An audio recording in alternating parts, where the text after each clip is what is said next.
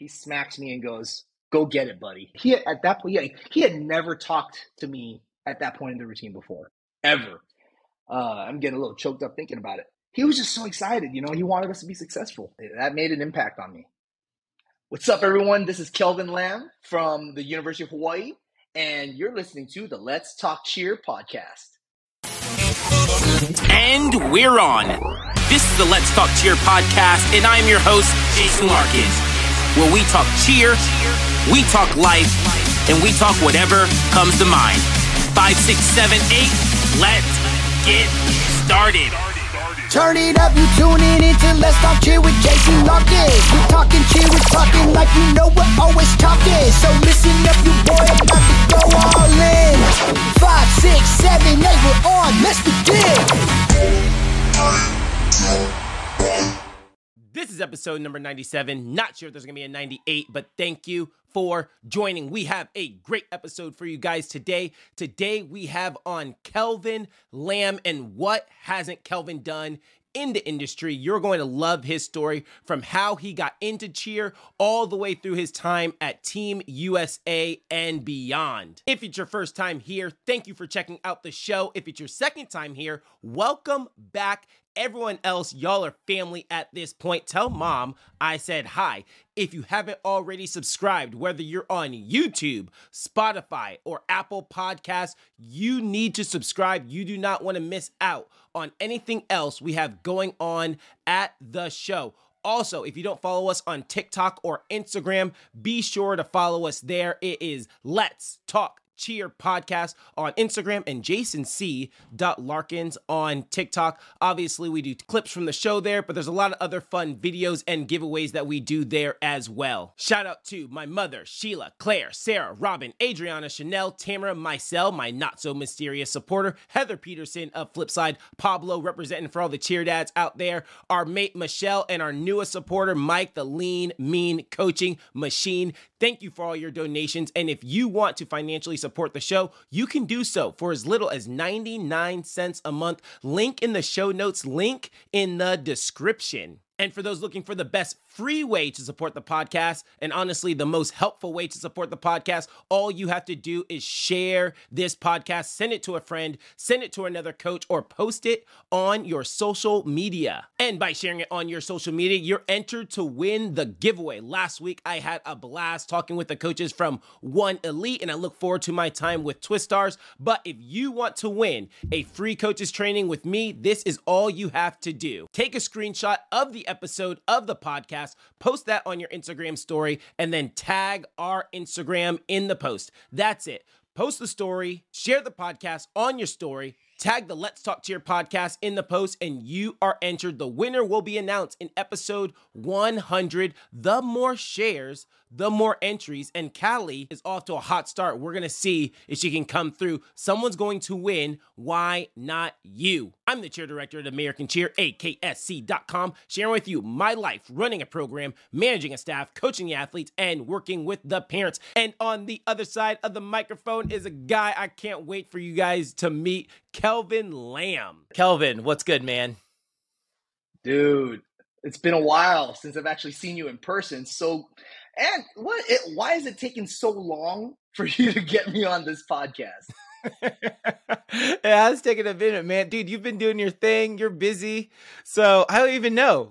But here we are. And it's funny because we've talked about working together in the past before. We've talked about it several times. Hey, we should get together with something. And you're really, you know what? I didn't even think I was going to tell this story, but you're the reason why I decided to go all in on posting on TikTok and starting the Instagram, because I remember just seeing your stuff.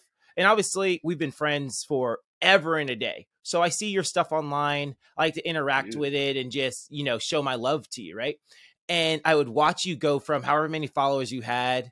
And then you had 5,000 followers. I was like, oh, yeah. And then you had 10,000 followers. Then I looked up, you had 20,000 followers. And I was like, he just posts every single day. He doesn't miss. And so I was like, I've got to start posting every day. So that is the reason why and you talked to me about it. You're like, dude, I'm just posting every day. Don't care. It is what it is. Let's go. You got to post. And so, yeah, man, you really did inspire me. And thanks for the motivation, man. Well, hey, I appreciate that. So, funny story there. I had just moved to the Dallas Fort Worth area, and maybe like a few months later. Do you know Dustin Velasquez? Yeah. I don't like know Okay, him, but I so know who he cheered at Moorhead back in the day. Coaches Navarro, yeah. right, so I didn't know at the time he had just taken the Navarro job, and he comes out here. I'm like, hey, we got to get together. I originally met him a long time ago, like 2009 or something like that, in Mexico, right after I had graduated college. And so Mm-hmm. it's been a long time. I taught some camps over at his gym. He owned a gym in Southern California, Lancaster. And then, so when he said he was coming out here, I was like, oh, awesome, let's get together. So he comes over to my house, and he goes, dude, you got to start posting Instagram reels, because I started Mm-hmm. making money off of this. And I was like, what are you talking about? He pulls it up, and he's like making X, whatever, however many dollars, right, from hitting bonuses and all this. And I'm like, well, dude, you got like 42,000 followers. I got like Yeah. 2,000 something. This ain't happening. He's like, no, no, no, I promise. I promise. You just got to post every day. I was like, okay, I'll try. I'll give this a shot, right? So I started posting every day. Yeah. And here I am. I don't know, I'm at like 25K or something like that, which is a ton more than before, but I'm still making $0 off of it. I'll get there one Like, day. yeah, But I'm exactly. I don't still get it. making $0. Yeah, it's funny. Man, that's I was like, funny. man, Oh, good whatever. stuff, man. But yeah, For so that's how sure. I started doing that. So I'm glad you are. I'm glad you are, because I see your following growing. You bring a lot of great folks on your podcast. You have a lot of great content, and I feel like this is where we, as an industry, we need to grow, right? So that there's just more Mm-hmm. education out there. And so I really love what you're doing and what you're putting out there, man. Thanks, man. I appreciate you, and I appreciate everything you're putting out there for the people. You get down and grimy with the people. Like, people asking you personal questions. They're like, yo, what do I do about this? Like, I need to know. And you're like, man, you're holding the foot wrong. I love it. No, Good stuff, man. I, I don't I don't know. It's weird. Like, I'll get some weird ones, and then I'll get some really, like, oh my gosh, I have no idea what I would do, and then I Mhm. have to kind of play through the scenario. So, man, I apologize if I ever gave any advice that was just like, you know what, that didn't work at all, because Just trying my best right now. All right, good stuff, man. All right, Kelvin. So let's start. Let's start at the beginning, man. How'd you get into this crazy world of cheerleading? okay, let's see here. Uh, I think I was in sixth grade, where my parents had they had they still do. It's a t-shirt printing business in Hawaii, and they had just moved their warehouse location, and they moved next to this place called Oahu Gymnastics Centers, OGC. And after school, because they ran their own business, it was either me finding some after school care program or head over to their business and hang out with them, do homework and all this stuff. And so when they just moved, I went over there, and then I was, I was one of those kids that could never sit still. So I went out, tried to explore the area, and there was like this canal across the street, and I walked around the corner, and there's this gymnastics place, and I put my head inside, and it's maybe like, I don't know, 3 o'clock or so. So that's before any classes start, right? You're in a gym, that's like dead time. So I go in, there's nobody in there. The owners of the gym are in there, and I'm like, dude, this place, is this like, what do we do here? And then, so I just kind of hung out and watched as like gymnasts start to flow in. And, I'm like watching people like do bars and trampoline and stuff. I'm like, dude, I've always wanted to learn how to do a backflip and do it in a breakdance battle. And so I was like, okay. So the next day I came back and I talked to the owners and I was like, okay, what do we got to do? I went back, talked to my parents, talked about money and all this stuff.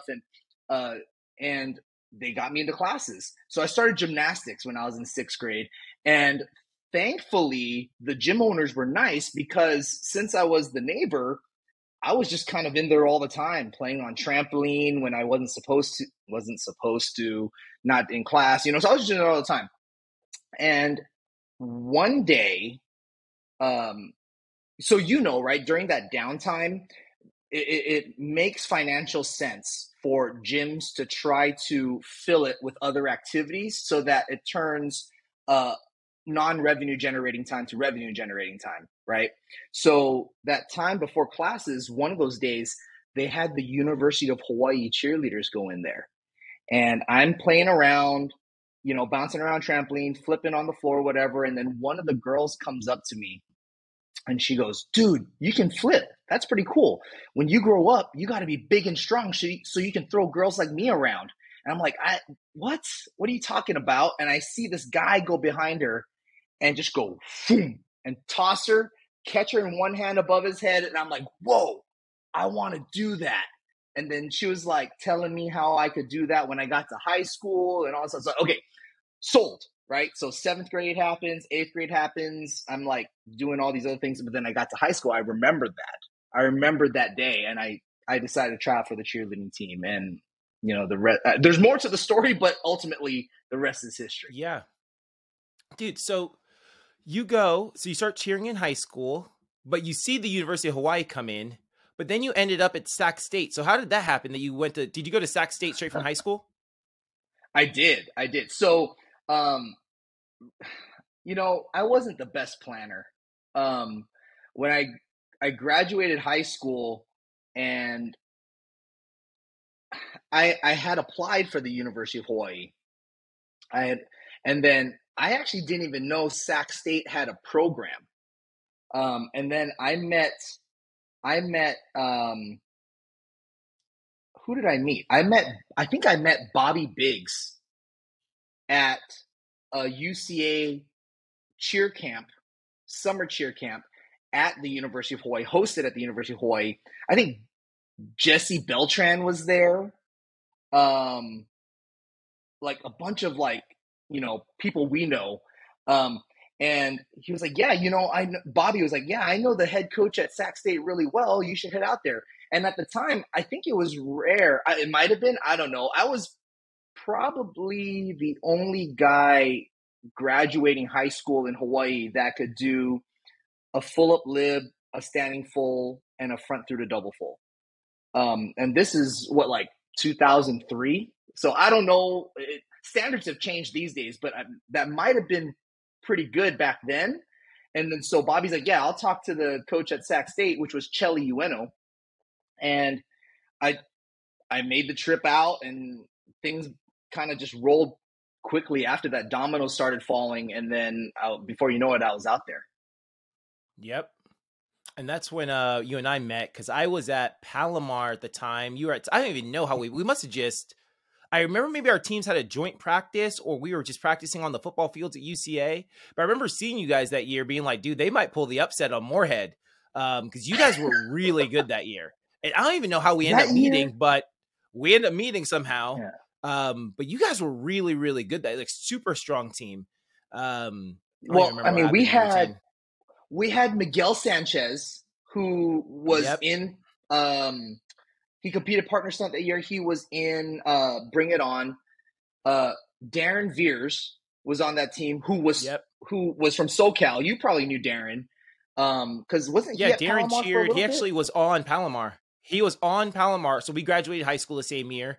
He was on Palomar, and then he ended up leaving us during the summer. He's like, hey guys, I'm going to Sac State. We're like, really, Darren? All right, see you later, man. So, but he was really good because he cheered at San Pasquale. So maybe that's how we met, because you guys were probably talking, and I was like, hey, what's going on? And then, so he was really good because he won partner stunt the following year, I believe. I think he won it that year. I think he won it. Oh, maybe it was the following year. It might have been the following year. You're right. He won in 2005.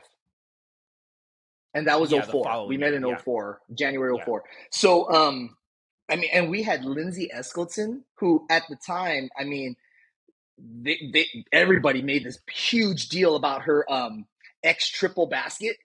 So we had a ton of talent, man. I mean, obviously there's more folks that I'm not naming right now, but that team was really good. Yeah, for sure. But Sac State doesn't last long, and you end up going to HPU. So you wanted to get back on the island. Tell me about the transition going back and why you decided that. Like, where was your headspace at with that? Dude, well, first off, I'm impressed that you know that it was HPU, and Dude, that on, you know man. that there's a You difference between HPU and University of Hawaii. You know, I know you. You're my boy. Come on, man. Well, just most people, even people that I've known for a long time, get that wrong. But yeah. So this is a tough part for me. So I was at Sac State. One of the main reasons for me going to Sac State was this whole notion of, Kelvin, you grew up on the island, you got to leave the island and get your experience in the mainland. And I was like, okay, cool, right? I go there and I guess I was really praised and valued for having a standing full, having a double full, like being able to tumble. And although I could stunt a little bit, obviously there were much better stunners there. And I think it was multiple factors. One, I think I was already maybe missing home a little bit. Two, HPU did call mid-semester in the fall and said, hey, we'll offer you a full scholarship if you come back. And this is like going on in my head while I'm paying out-of-state tuition. And then the third thing was, and this is a little more personal for me, is I still love cheerleading, but I just wanted to get better at whatever it was that I was doing. And so, you know, I wanted to get better at stunting and all this stuff. And I remember one time seeing somebody do a rewind, and I was like, hey, that's really cool. Can you teach me how to do that? And the person was like, why? It's not like you're ever going to do it anyway. Right. And I was I got my feelings hurt a little bit. And so I went to go talk to somebody else about it, and they're like, well, you're a tumbler, you know, you're always going to be a tumbler. I was like, what? Something just didn't sit right with me with that. And so I was like, you know what? I have this opportunity, you know, then they're going to pay for my school, and I get to be at home, and I get to save money, you know? And so at that point, I was already coming up with all the reasons to go home. And so, I took that chance, and I went over to the, back home to HPU. And, that year I competed both at UCA College Nationals in January and then NCAA College Nationals in April. Yep. Crazy, right? That's nuts. Dude, man. that's a lot. Yeah, for sure. And then I'm like, dude, because I remember my parents used to get me tickets. So when I was cheering at Palomar, obviously we were a UCA school, and then I cheered at SFA, NCAA school. And so I always would go to the other national championships. So when I was at Palomar, like for Christmas every year, my mom would get me, you know, tickets to, not ticket, but, you know, she'd pay for my plane flight to go to NCAA College Nationals. And then, you know, when I was part of NCAA, either I would just go on my own, or I would be in partner stunts and, you know, be able to go and compete. So I always went to both. But I remember seeing you at HPU and being like, dude, I know you're at Sac State, and now you're like, I just saw you like a week ago. So yeah. So I've always wondered what happened.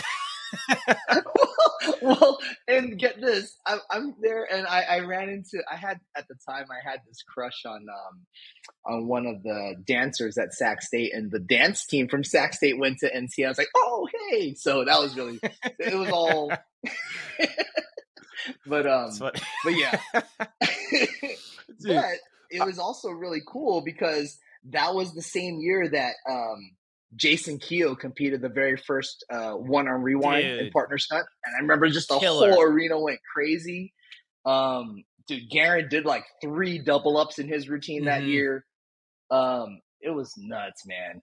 Yeah. It was nuts. That it was debut, and we sound like old men talking right now, but the debut of that one-arm rewind, when he did that one-arm rewind, like I remember it like it was yesterday. I remember it's not like he opened up with it. You know, he pops down or whatever, he grabs her back, he points to his boys, and then he does it, and everyone went crazy. I had it on camcorder. So I'm recording it on a camcorder. You know how old this is.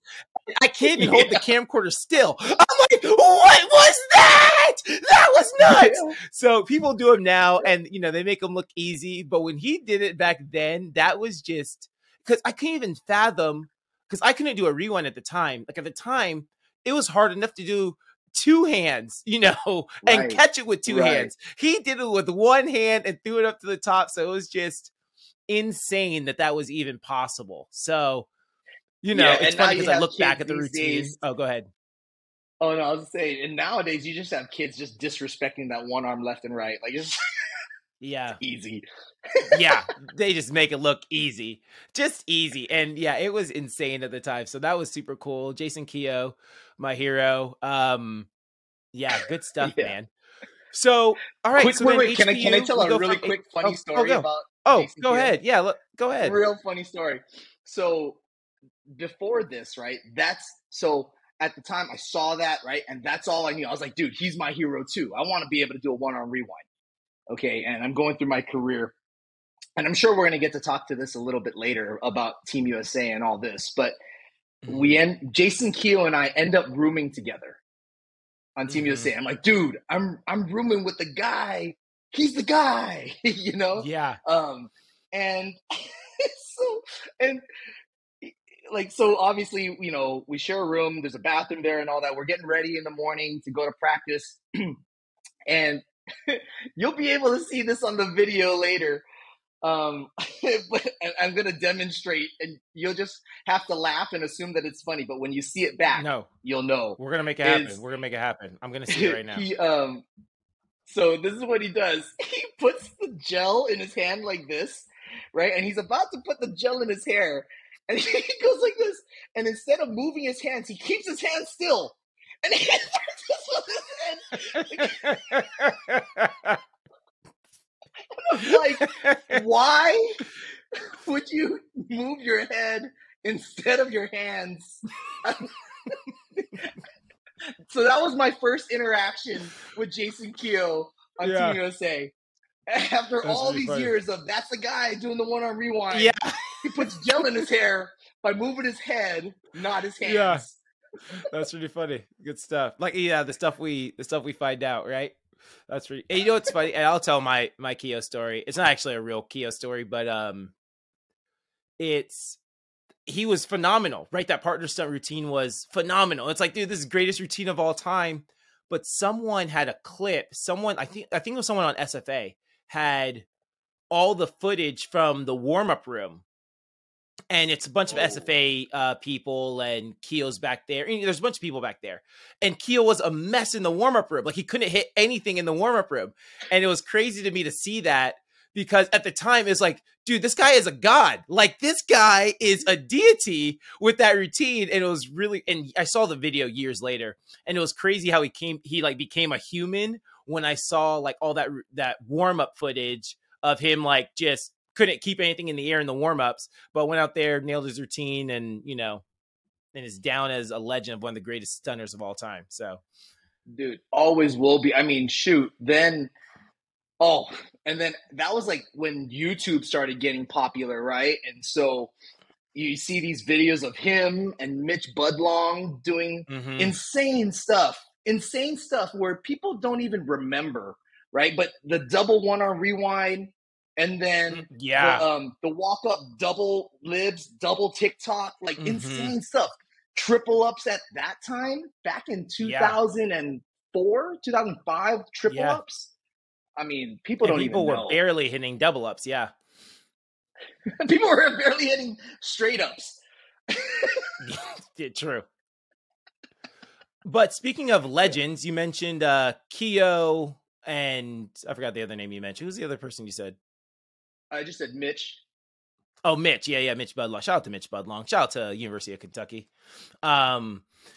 But speaking of legends, you also you end up cheering with Andy Brown at that guy was legit. So you cheer with him at University of Hawaii. So how did that happen where you end up going from HPU? What made you decide to end up going to Hawaii instead? So this is an interesting story. I was at HPU one semester, had a great time. That was the year that HPU won its second ever national championship. And so that was their back-to-back year. And so I was like, dude, this is cool, right? My freshman year, I get to win a national title with, one of the most well-known programs in the country at this point because of their performances. And then, so let me back up a little bit. That all happened. But right before that, because of when NCAA fell in the year, we had tryouts before we left for nationals for the following year. And so I'm at the tryout, and I think it was at that time I got wind that our coach, Ashley Edwards, was planning on leaving the program. He wanted to pursue a career, I believe, if I remember correctly, he wanted to pursue a career in the performing arts, and he wanted to perform on Broadway. And I was like, okay, that's cool. But I just basically, moved out here to be on this program, and cheer for you. Well, nationals happens and all this, I come back and everybody's getting ready for the following year. And just a little bit of background here. I mentioned earlier that at Sac State, I was the tumbler guy. And then when I come back to HPU, guess what? I'm still the tumbler guy, and I'll never forget this. It was really cool, but kind of like a type of moment for me at the same time. Was I was stunting with somebody, and I just did a ball up one arm stretch, and everybody freaked out. They're like, "Oh my god, he did a ball up one arm stretch!" And I'm like, "Guys, it's a ball up one arm stretch. What are you talking about?" And this other, I just wanted to stunt, so I asked this other girl, "Hey, can I stunt with you?" She goes, "Are you sure?" Because she felt like she was one of the bigger girls on the team or whatever. And she's like, "Are you sure?" I'm like, yes. Toss extension. And I distinctly remember doing a toss extension with her, popping her off. And she turns around, she goes, "All right, you can punch me in the face now." I'm like, "No, what? Can we just stunt? What are we doing? Why is there this whole thing about me being a tumbler or being small?" I don't know. So basically that whole notion has kind of followed me everywhere I went up until this point in my cheerleading career. And so we get back from Daytona, and Christina Fagans was one of the assistant coaches for HPU at the time. And she was good friends with Mike Baker, who was the head coach at the University of Hawaii, and invites me over to one of their open gyms. And it turns out that the year before, right as I was leaving high school, Mike had actually offered me a scholarship to go cheer at the University of Hawaii based off of my video tryout. And I was an idiot to not take it, to be honest with you, because I went to that open gym and he actually took the time. Well, first off, it was weird because I was battling this whole "Hey, look at this full up QP, And then he was like, "Yeah, but it could be so much better." And he took the time to work with me to make it even better. And I was like, you know what? There's something here. There's something about that. And I went to a couple open gyms, and literally 2 open gyms later, I was doing 1.5 ups and then double ups. And I was like, what is going on? There's something to this technique here that, one, is not being taught anywhere else in the country at the time, and then probably still isn't. And two, this coach is actually willing to invest time in me.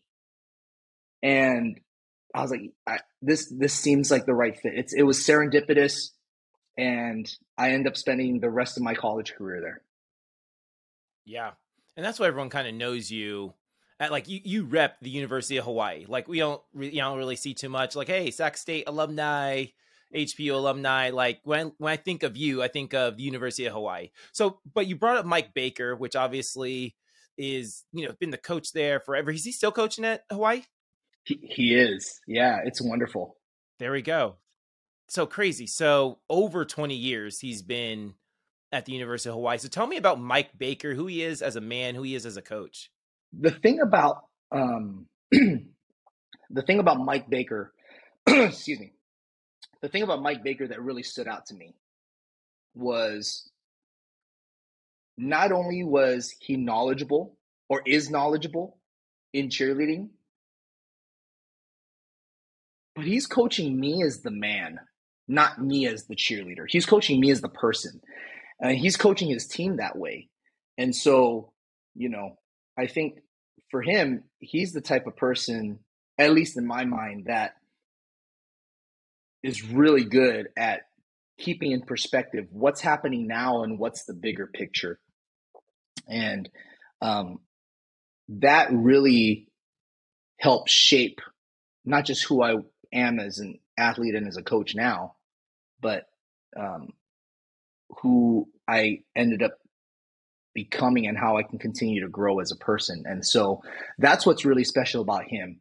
And he'll put the whole, above himself as an individual, which, I mean, when it comes to leading by example, that's it, And so I love him to death. He was in my wedding. Yeah, he made a huge impact on my life. There you go. Shout out to Mike Baker, man. Shout out to Mike Baker. All right. So I want to stick with Hawaii for a second. You guys had that 1 year where I thought you guys really had a solid chance. I actually thought you guys were going to beat Kentucky that year. So I think it's was it the 2006 season? Wherever year you guys did one to left. 2006. Yep. Yeah, 2006. Man. Well, you brought up Andy Brown. Yeah. Yep. I wasn't going to bring him up again. Come on, man. He might end up listening to this. So, but yeah, so 2006, you guys have a real shot at beating Kentucky, which at the time seemed just untouchable. But I actually thought if you guys hit for hit, that you guys would have won that year. So obviously you guys had a drop. We're not going to say who dropped, but you guys have a drop. You guys end up not winning. So how was it like to be like, dude, we could have won this, like to come so close, but, not be able to, take advantage of that moment? What was that like dealing with it? At the time, I think we all, okay, let me back up.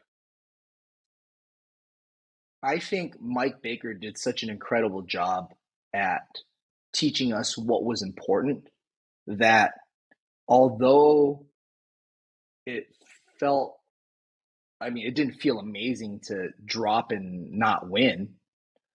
But I think because he taught us so well, instead of just feeling horrible about the loss, I think we more felt bad for the people that made mistakes in the routine. Like, they cared so much that we knew they were down. And so we just wanted to help, comfort them. Because we cared more about each other than what actually happened. Because you can't go back and redo it as much as we would love to. But we knew that we worked hard, we pushed hard, and we got to a completely different level than at the time anybody had ever seen. We're talking about 4 one-arm rewinds to left in a cheer routine. And one of the first times I've ever seen any team do front handspring ups as an all squad. I mean, it was an amazing routine, tons of difficulty. But yeah, I think we were more thinking about taking care of each other afterwards than, hey, private little pity party, let's feel bad for ourselves, and nobody was like, oh, I'm so angry, let me punch a hole in the wall, right? I think at that time, we had a bigger picture understanding, and we were just ready to go back. And after we made sure that everybody on the team was okay, ready to go back and get to work and come back stronger the following year. Yeah. Now tell me the truth, Kelvin. Did you cry? You know what?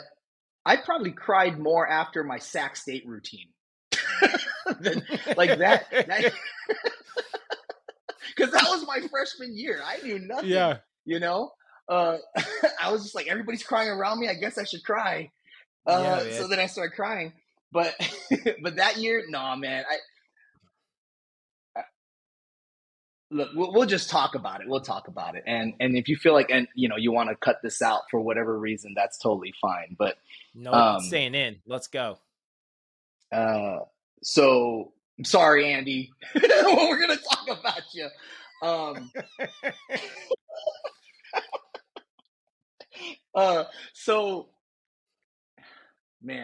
So it was because of Andy Brown, right? Amazing partner stunner that I feel like we even had the ability to recruit the talent that we recruited that year, that we got to the skill level that we got to that year. He was such a huge part in our ability to get to that level of difficulty and continue pushing. He was a big driving force in that. And he wasn't even a veteran, right? I mean, he was a veteran in the cheerleading world, but on our team, he was a rookie, and he was doing all this stuff and leading. And of course, me as the 19-year-old second year on the team, I've got an ego problem because I'm young, I'm an idiot, and I want to be a leader, and I want to be seen as a leader. And here's this older guy coming in, and he's actually led teams. So, how am I going to compare, right? So I felt like that whole year we kind of, maybe below surface level, probably butted heads a little bit. I mean, he wanted to have a good time. I wanted him to fall in line with other things. And he was like, Kelvin, just jump on the train. And there was all this back and forth. And we end up rooming together at Nationals. And so up until that point, maybe there might have been a little bit of okay, we're teammates, but it's not like I'd go out of his way at the time to be like, hey, let's go hang out and do something outside of practice. You know what I mean? And so he, we have it's the night before finals, and he's having a heart-to-heart with me, and I'm like, all right, cool. And he's actually, so I middle layer the cheer pyramid, and he's my thigh stand underneath it in the middle of the routine. And right after that, the 2-1-1 tower in the cheer, we go to the front handspring ups. And in finals, we've hit everything up until this point. And I'm right in front of him in that ripple of front handspring ups. And he brings me down from the thigh stand after we pop down that pyramid. And he smacks me and goes, go get it, buddy. And he at that point, he had never talked to me at that point in the routine before. Ever. I'm getting a little choked up thinking about it. But he was just so excited, he wanted us to be successful. And so I go and I actually bobble my front handspring. I'm like, nope, Andy said go get it. I'm going to go get it. And I pulled it right back in. And I had no idea what happened behind me. Zero clue. Zero. And then, we get to the pyramid, and people like just seemed exhausted. And I'm like, why is everybody exhausted? and I didn't even know anything had happened until we got to the back and rewatched the routine on video. But man, that made an impact on me. Yeah, man. You know, it's fun. I had 1 year when I was cheering All-Stars. We go to NCA, and I think we had nailed the routine, right? Someone dropped a ball up stretch on the other side of the routine. And, you know, I'm pumped from my perspective. We are nailing this routine. And our ball up stretches were like right before the pyramid. And we do ball up stretches and we go, and I'm going into the pyramid and I'm pumped. And, oh no, we did dance first. Oh, we did two pyramid. We did the pyramid and then we did dance and then we did like a ending type of, you know, this was back in the day. So, but I ended the routine with like an all girl straight up Cupid. Like that's like was our spot. And I remember like hold it up there. Like I remember telling the other base, keep holding it. Like let them know we just rock this routine. Like keep holding it. And we come down and I'm looking at my friend and like all my teammates and all of them look distraught. And I'm looking around. I'm going, what happened? What happened? What happened? Like he dropped. And I'm like, he dropped. Oh no.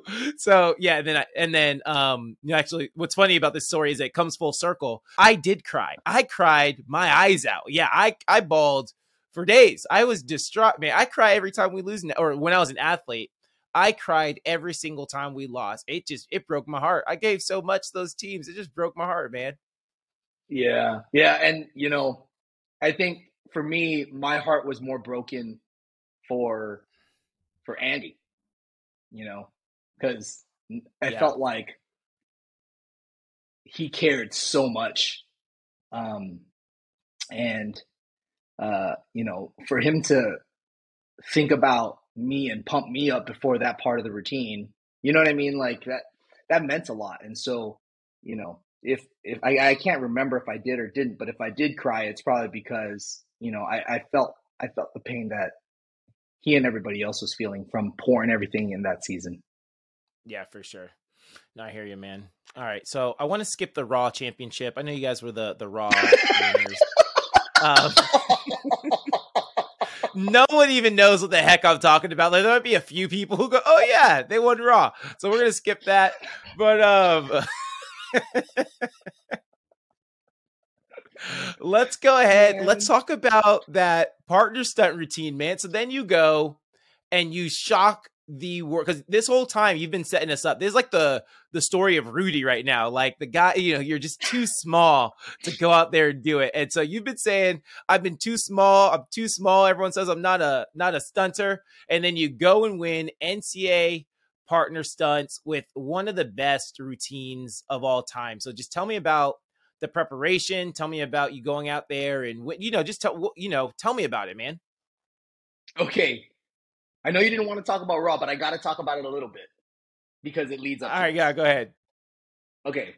So for those of you that don't know, Raw, literally RAH, Raw, was a TV show that Paula Abdul decided to put on, and it seemed like something that was kind of inspired by Randy Jackson's America's Best Dance Crew. So this is 90-minute special on MTV, right? And she's inviting teams from all over the country. And we go, 90 minutes? MTV? Let's do it, right? And so we're gearing up to do that. And we get a letter from Varsity, from UCA, saying, hey, that's going to count as a national competition, a national championship. And so if you do that, you can't compete at UCA College Nationals as a team. So obviously we're devastated, but we go 90 minutes, 2 minutes and 30 seconds. We're going to take the 90 minutes on MTV. And so, long story short, we don't have to get into the whole thing, but we ended up winning that show. And one of the prizes was an all expenses, all inclusive trip for spring break in Cancun. And so, you know, that's awesome, right? Yeah.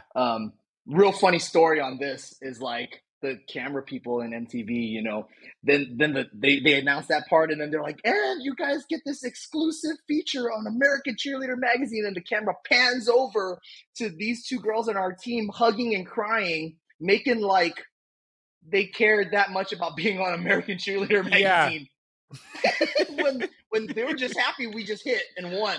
Like that was that was the weirdest thing to see play back. But anyway, so we get back from that and we recorded that. It was like 2 16-hour days of just straight shooting. And in Harlem, of all places.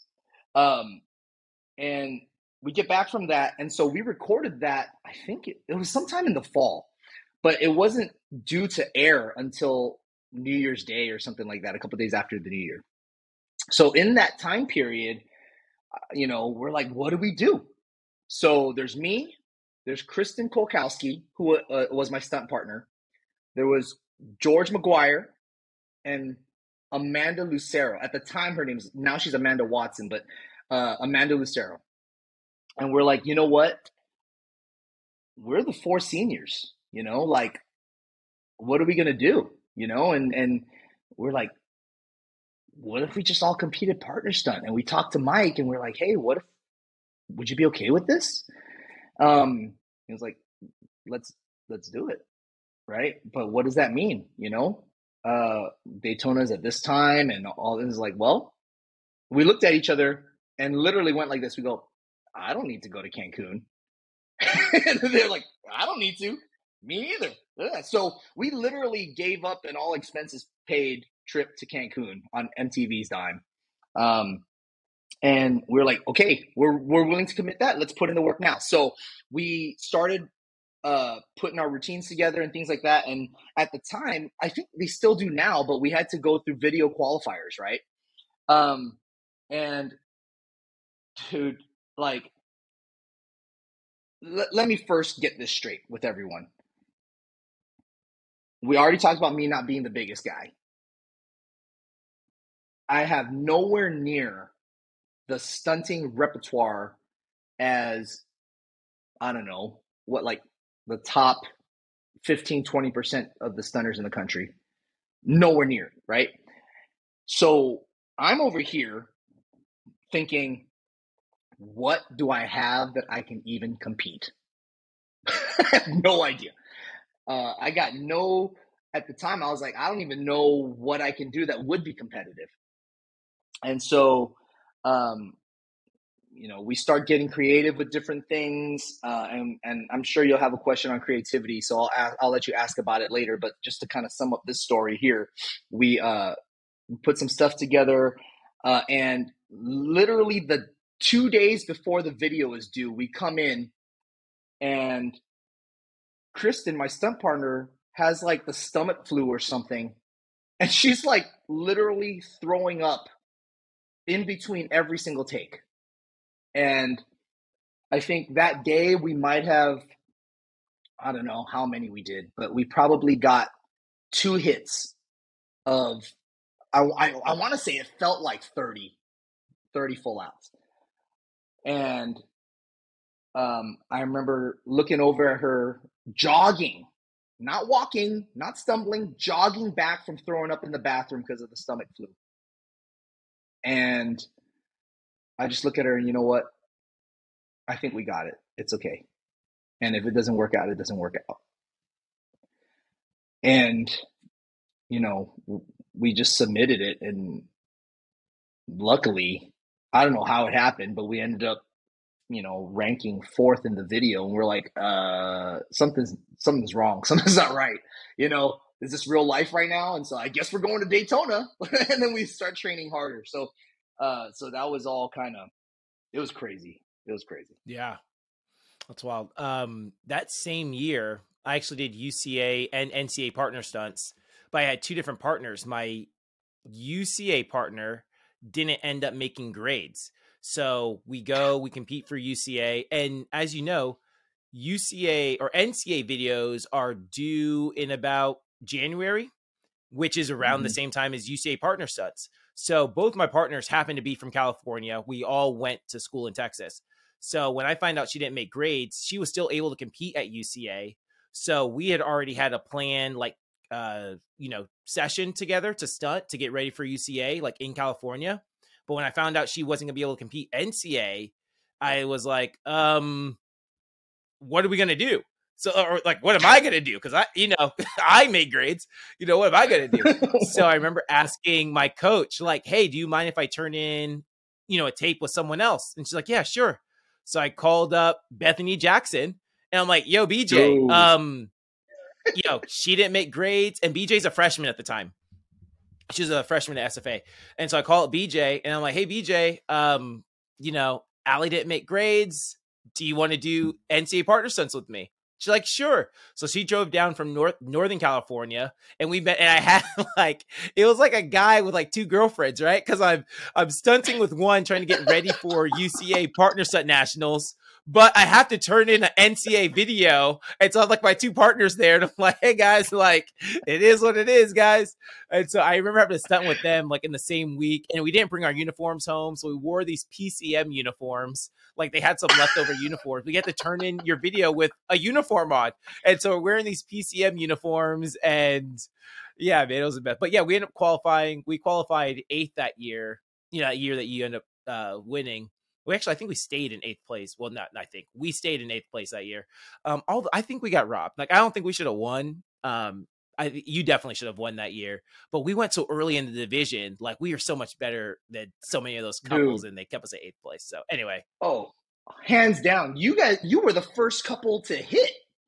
If I remember correctly, let's go. I was like, dude, Jason just hit, and I just remember seeing everybody else like, what's going on?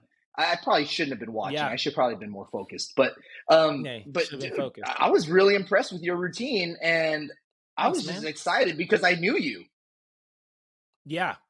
I was excited because I knew you. I was like, dude, because you had a great routine. I don't even want to, if you guys want to watch, you can watch either one of our Instagrams and TikToks. I do a video review of Kelvin's routine, or you can just watch it. It's just one of those classic routines. I say this in the one, but when you did the back handspring full up left, like, I just remember George going to the left side and thinking, okay, he's going to go back handspring left. And when you fold it up, it was like, oh, it's game over. Like, he just back handspring full up left. Like, that is, and I'm speaking Chinese to some people right now. They have no idea what the heck any of these terms mean. But to back handspring full up left, right? Actually, I was wondering. I was like, I wonder if he speaks Chinese. Yeah, that was just stupid, man. So, dude, great routine. Thank you. Great routine. Good stuff. Congratulations. But right now, we're going to get to a break, and then we're going to talk about you transitioning into your coaching career, San Jose, and just kind of where you're at nowadays.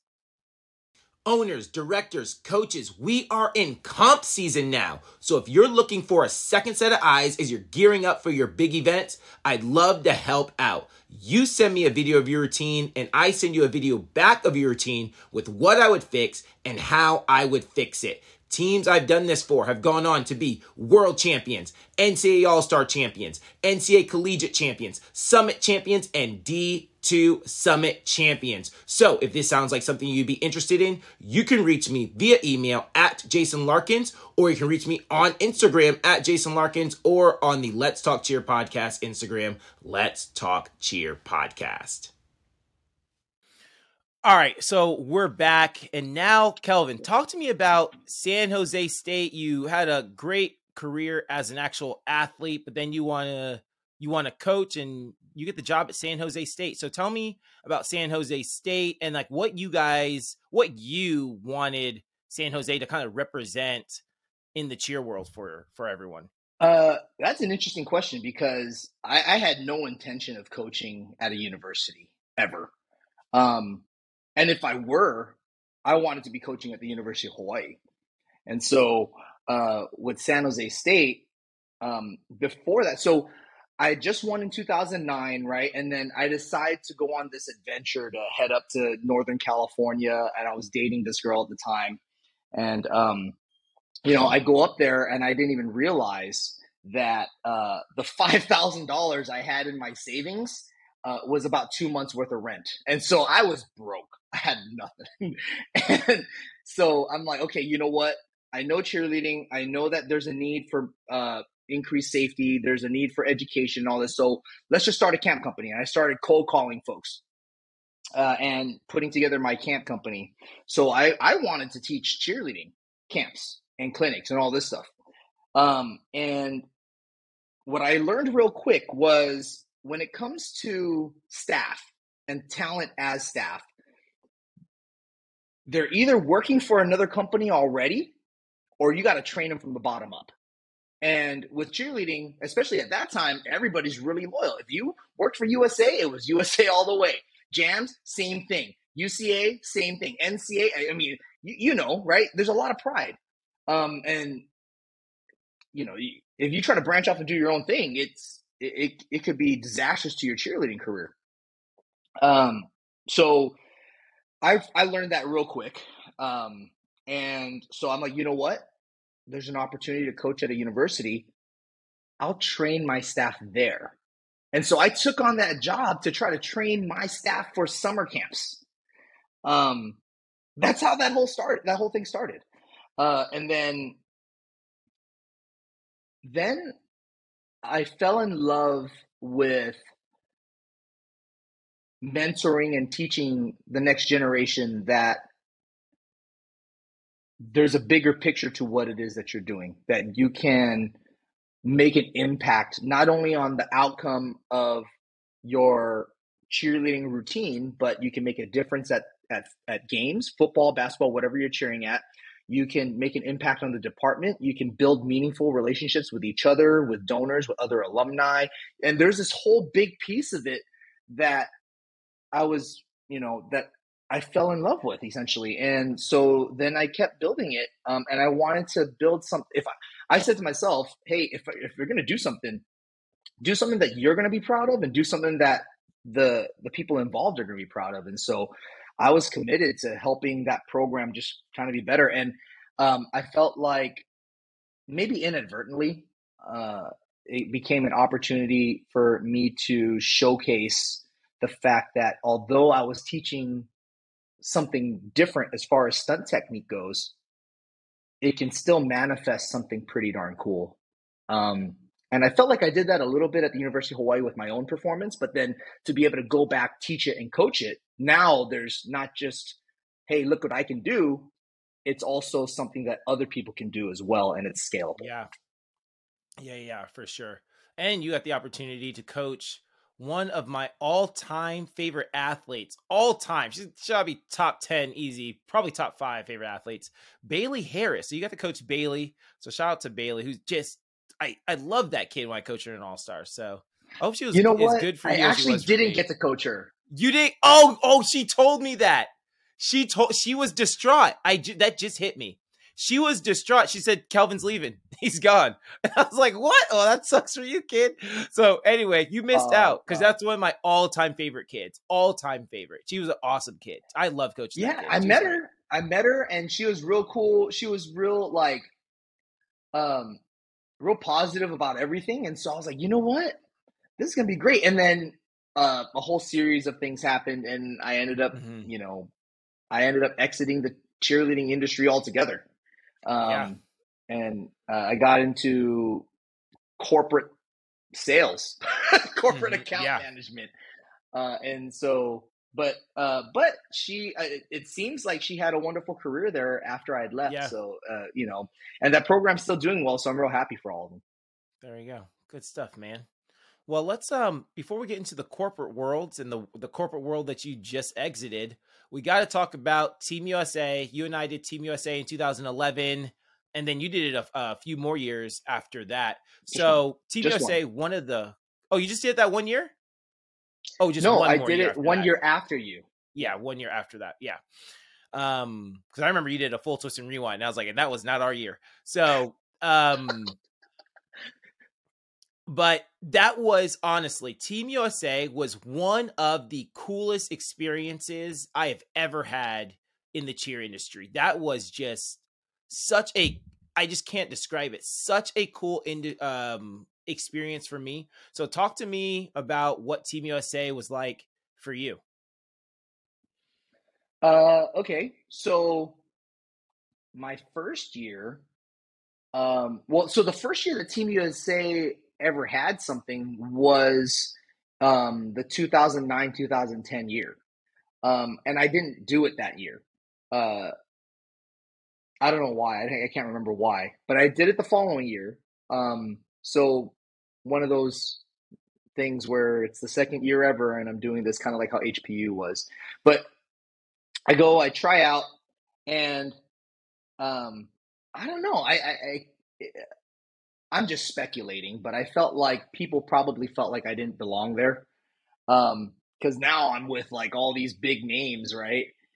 You got Andy Brown, you got Jason Keel, you got, I mean, oh my gosh, like, yeah, Tony, everybody, like literally the biggest names in cheerleading.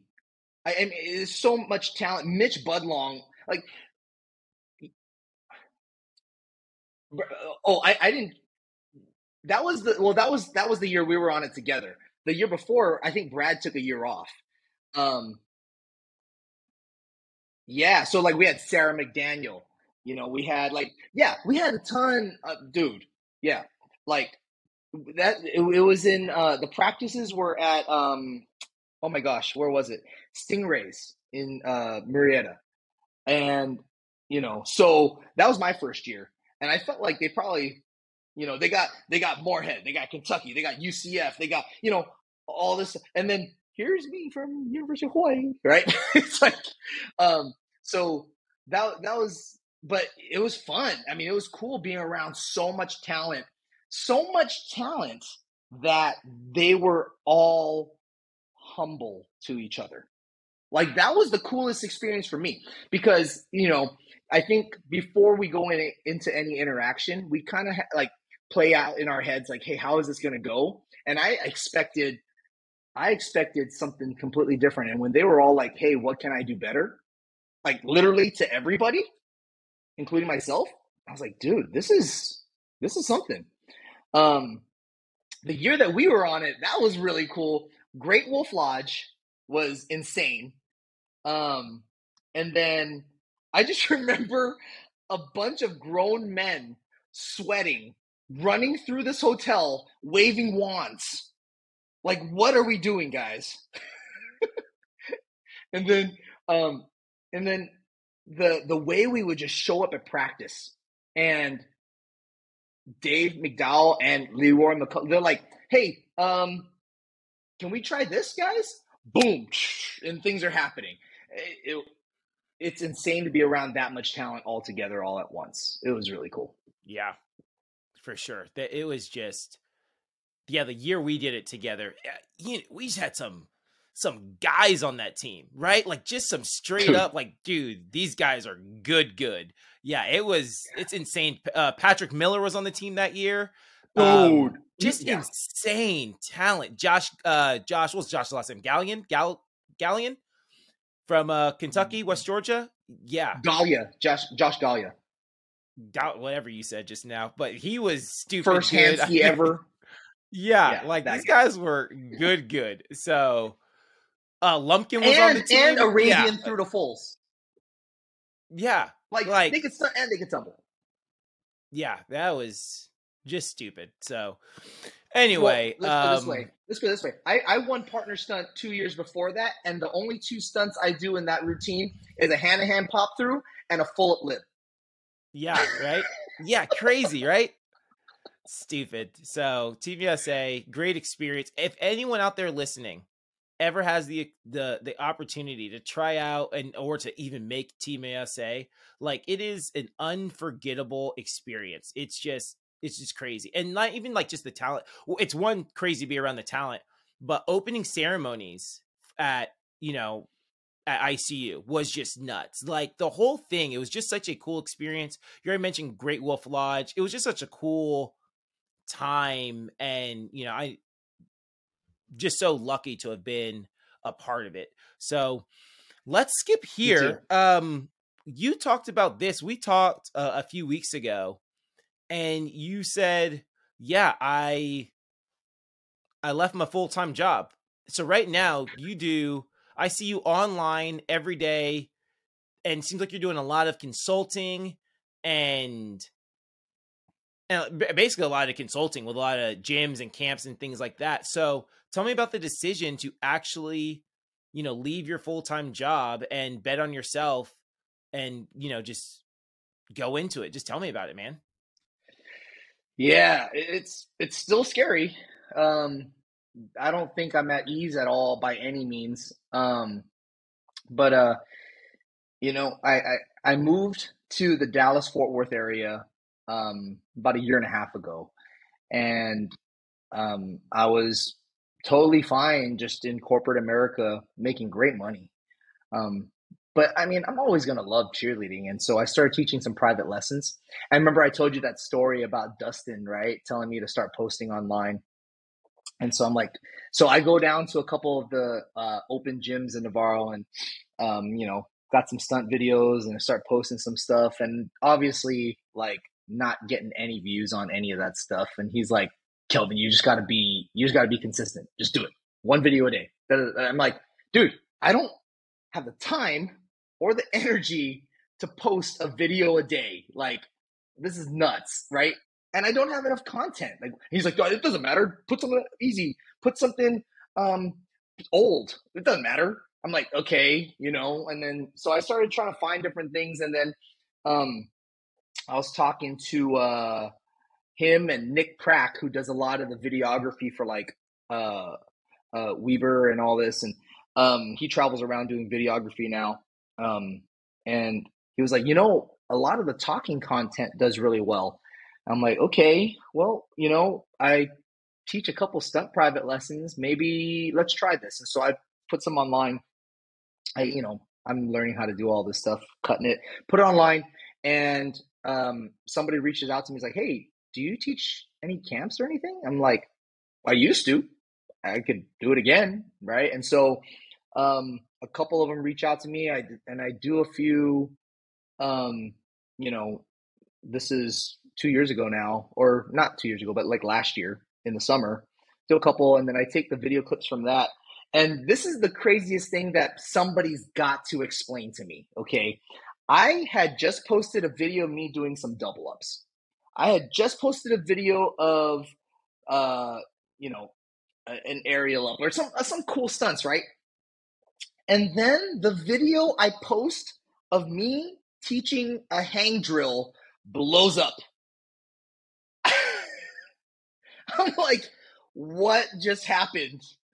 Like, literally, I posted it 4 hours later. There was like 53,000 views on it, and it keeps climbing.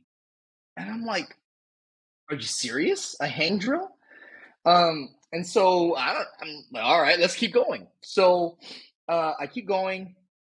And then before you know it, like now we're probably into Q4 in the year. So that's like, the last few months of the year. And I end up traveling like every weekend to work with some team or, go out of the country, go to, to Finland or something. And it's like, what did I just fall into?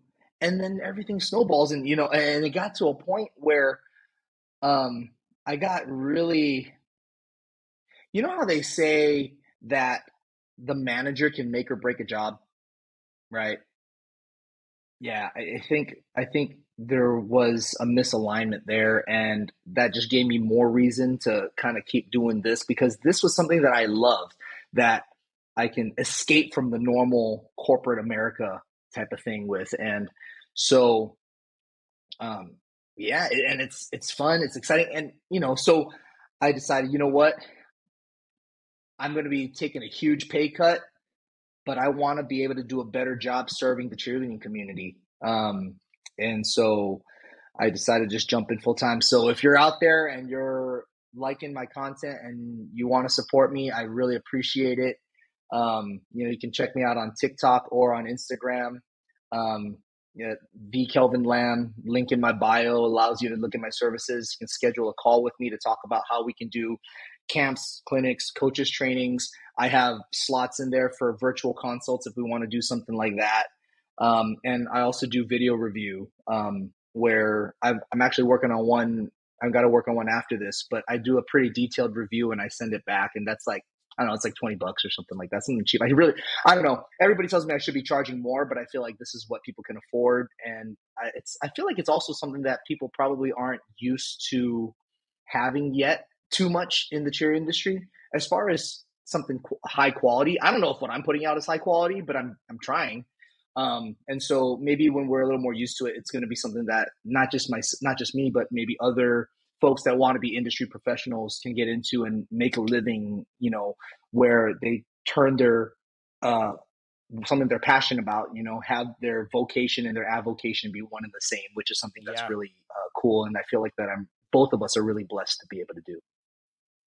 Definitely. And real quick, I do video reviews as well, but they are not $20 a piece. So there's a TikTok clip. It's like, don't come for me if you want the cheapest prices. Come to me if you want the best work. Guys, don't come for me for $20 video reviews because I ain't the guy. But if you want $20 video reviews, Kelvin's going to get them to you. He's going to hook them up. They're going to be quality, high quality.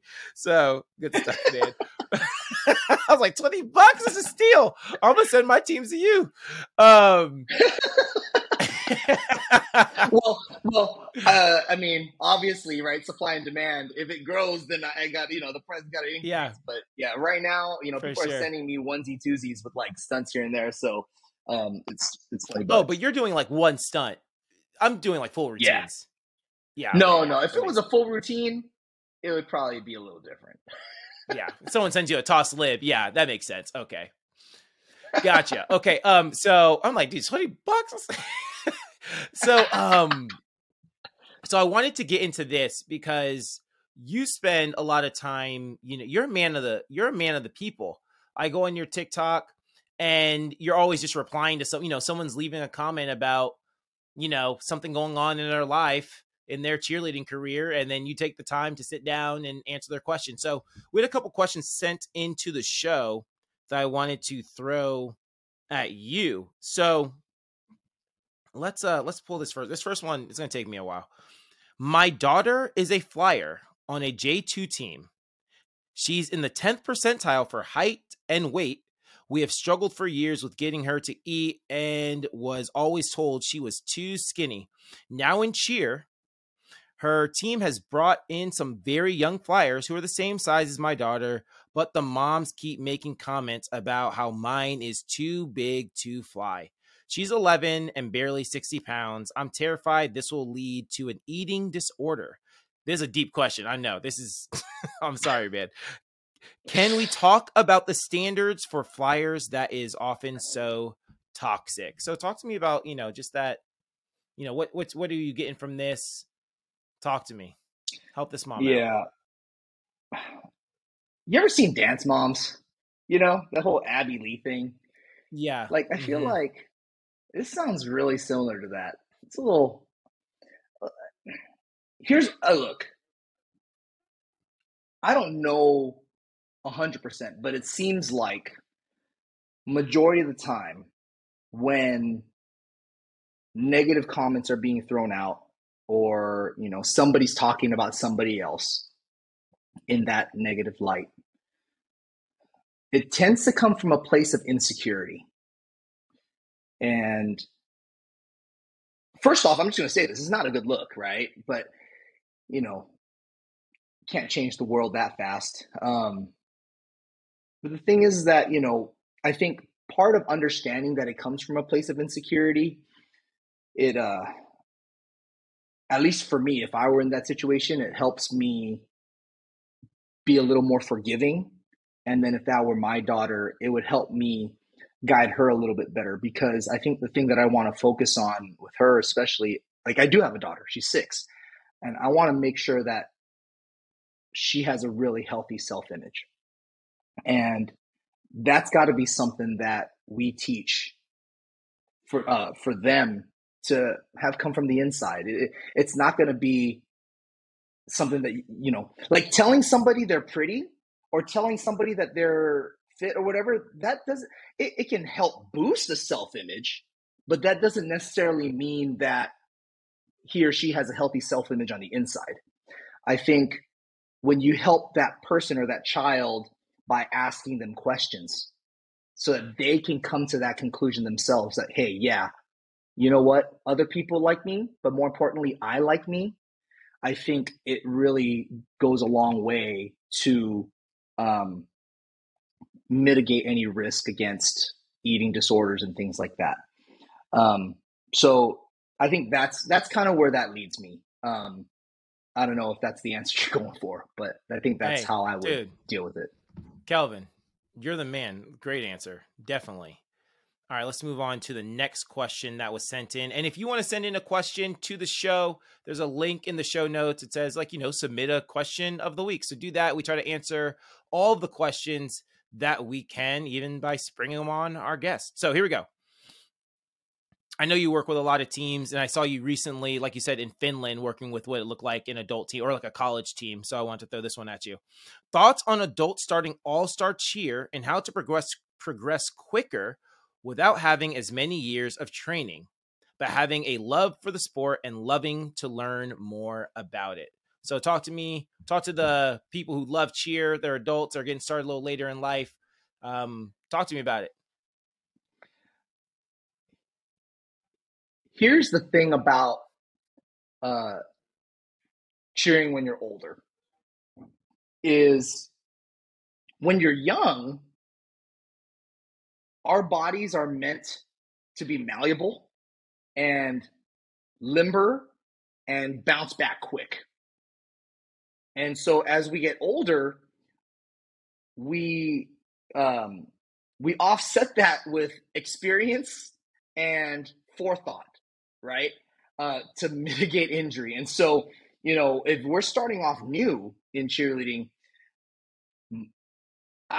if I were trying to start brand new in cheerleading, I would try to make sure that I either remind myself or have somebody remind me to warm up properly, to cool down properly, and to make sure that I'm working flexibility, mobility on the off time, strength training, all these things to help prevent injury, because you're going to progress as fast as you're going to progress, but nothing slows progression down more than to have to recover from an injury. And so it's really about taking care of yourself, not just trying to do things safely, but like being smart about it. Obviously there's going to be accidents that happen and people get hurt. And fingers crossed, right, that they don't happen very often. But if it's something where, and this is me all day, this I feel like an idiot many times where I just do something where I thought I was still young and then I tear a hamstring or I pull my low back or just something stupid. And I'm out for a long time and I'm hating myself. So that's got to be the biggest thing. Yeah, for sure. It's funny. I go to CrossFit and I'm trying to stay in shape and I'm looking at these weights and I'm thinking, dude, I could do that. And I'm like, no, but I'm not, I'm not a spring chicken anymore. And I'm not here to try to be the heaviest lifter. I'm just trying to stay alive, right? Like I'm just trying to make it to my daughter's wedding, like, right. So hopefully I last longer than that, but in the mirror. right. So, but you gotta, it's easy to get injured when you're old. That's for sure. But Kelvin, we'll get to a break real quick and then we'll come back and wrap up with our final 4 questions. And we're back. And so we're gonna get into our final 4 questions. I ask these every time, but then I forget them sometimes. So here we go. Question number 1. What needs to start, stop, or change in the industry? Oh, man.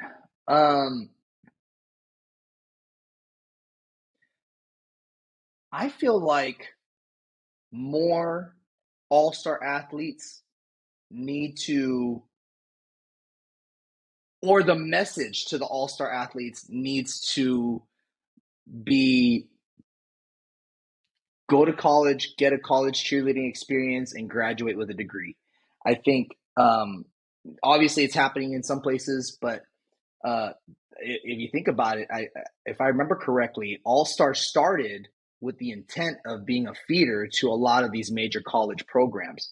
And then it took on a whole life of its own. But you know, it's supposed to be a vehicle for life experience and something that can help get us to the next level and help, you know, and all this stuff. And so I feel like that's a natural progression. What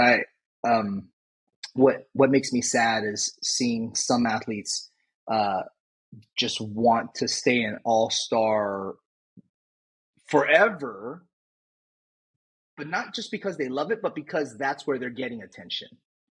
And I guess what I'm saying is I encourage you to step out of your comfort zone, go to try something new where you might not get all the attention you used to get, and challenge yourself with building that back up and reinventing yourself and trying it in a different arena.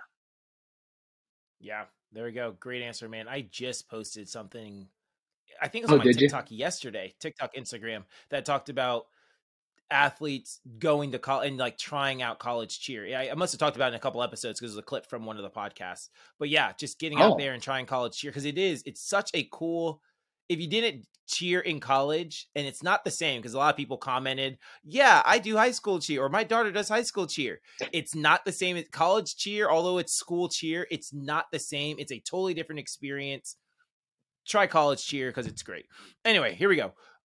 Any rumors, myths, or narratives that you want to take this time to debunk? It could be about anything, yourself, University of Hawaii.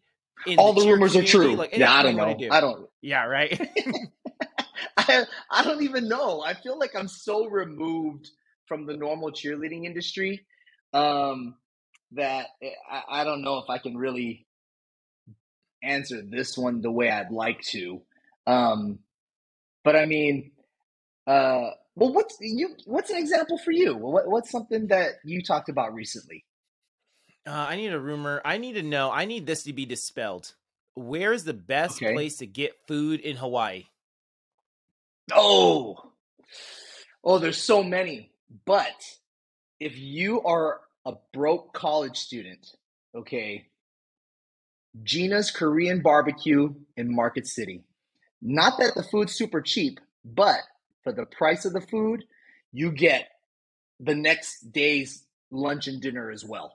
Like, it's, oh my gosh, you go in there, you're like, hey, Auntie, how are you doing? And she will pack all that food on, and it's amazing. If you love Korean barbecue, it's so good. And that's where I went, oh my gosh, at least once or twice a week while I was cheering there.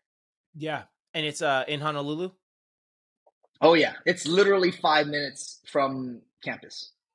There we go. Good stuff. Gina's Korean Barbecue. All right, Gina, we stopping by. Who else should I have as a guest on the show? We got to get Paul Groom on here. There we go. Paul Groom. Very first full up ever competed. And he went full up left, drop toss, full up right, spinning the opposite directions. Yeah. Absolute legend. Yep. My coach at Palomar. He was just, he's responsible for the man I am today. Shout out to Paul Groom. There we go. Great one. You kind of already answered this, but where can the people, well, you actually didn't say this one part. You said your TikToks, but where can the people find you online if they, they're listening to the podcast, they've never heard of you before, but they want to follow you online. They want to contact you for a camp or a $20 video review. How can they find you, man? TikTok or Instagram. That's my social media is the Kelvin Lamb. That's THE, and then my first and last name is KELVINLAM. And then if you want to go straight to the link that's in my bio, it's cheermoxie.com. So that's CHEERMOXIE.com, and it gives you the services that I'm providing right now, and maybe that'll grow to include other services later, but that's what I'm doing right now. There we go. Good stuff. Get this man paid on Instagram. Come on. All right, Kelvin. Thanks for Making coming on. $0. You're welcome back. Yeah, $0. Me too. You're welcome back anytime. Thanks for having me. Hey, Let's Talk Cheer podcast listeners. Although this episode has come to an end, there are a few other cheer podcasts out there that you can add to your weekly routine. If you're a gym owner or gym director and want to dive more into the business side of things, then check out the Connecting People and Profits podcast with host Dan Cotton. If you're a former cheerleader and want to hear the success stories from other former cheer athletes after their cheering days are done, then you'd love the Life After Cheer podcast with host Danielle Donovan. And if you're a cheer parent and need another cheer parent to relate to and want to hear things from a cheer mom's perspective, then the Cheer Mom podcast is for you. Check one of them out, check them all out, and we'll see you guys next week. Thanks for watching the Let's Talk Cheer podcast. Definitely subscribe so you never miss out on anything from the show.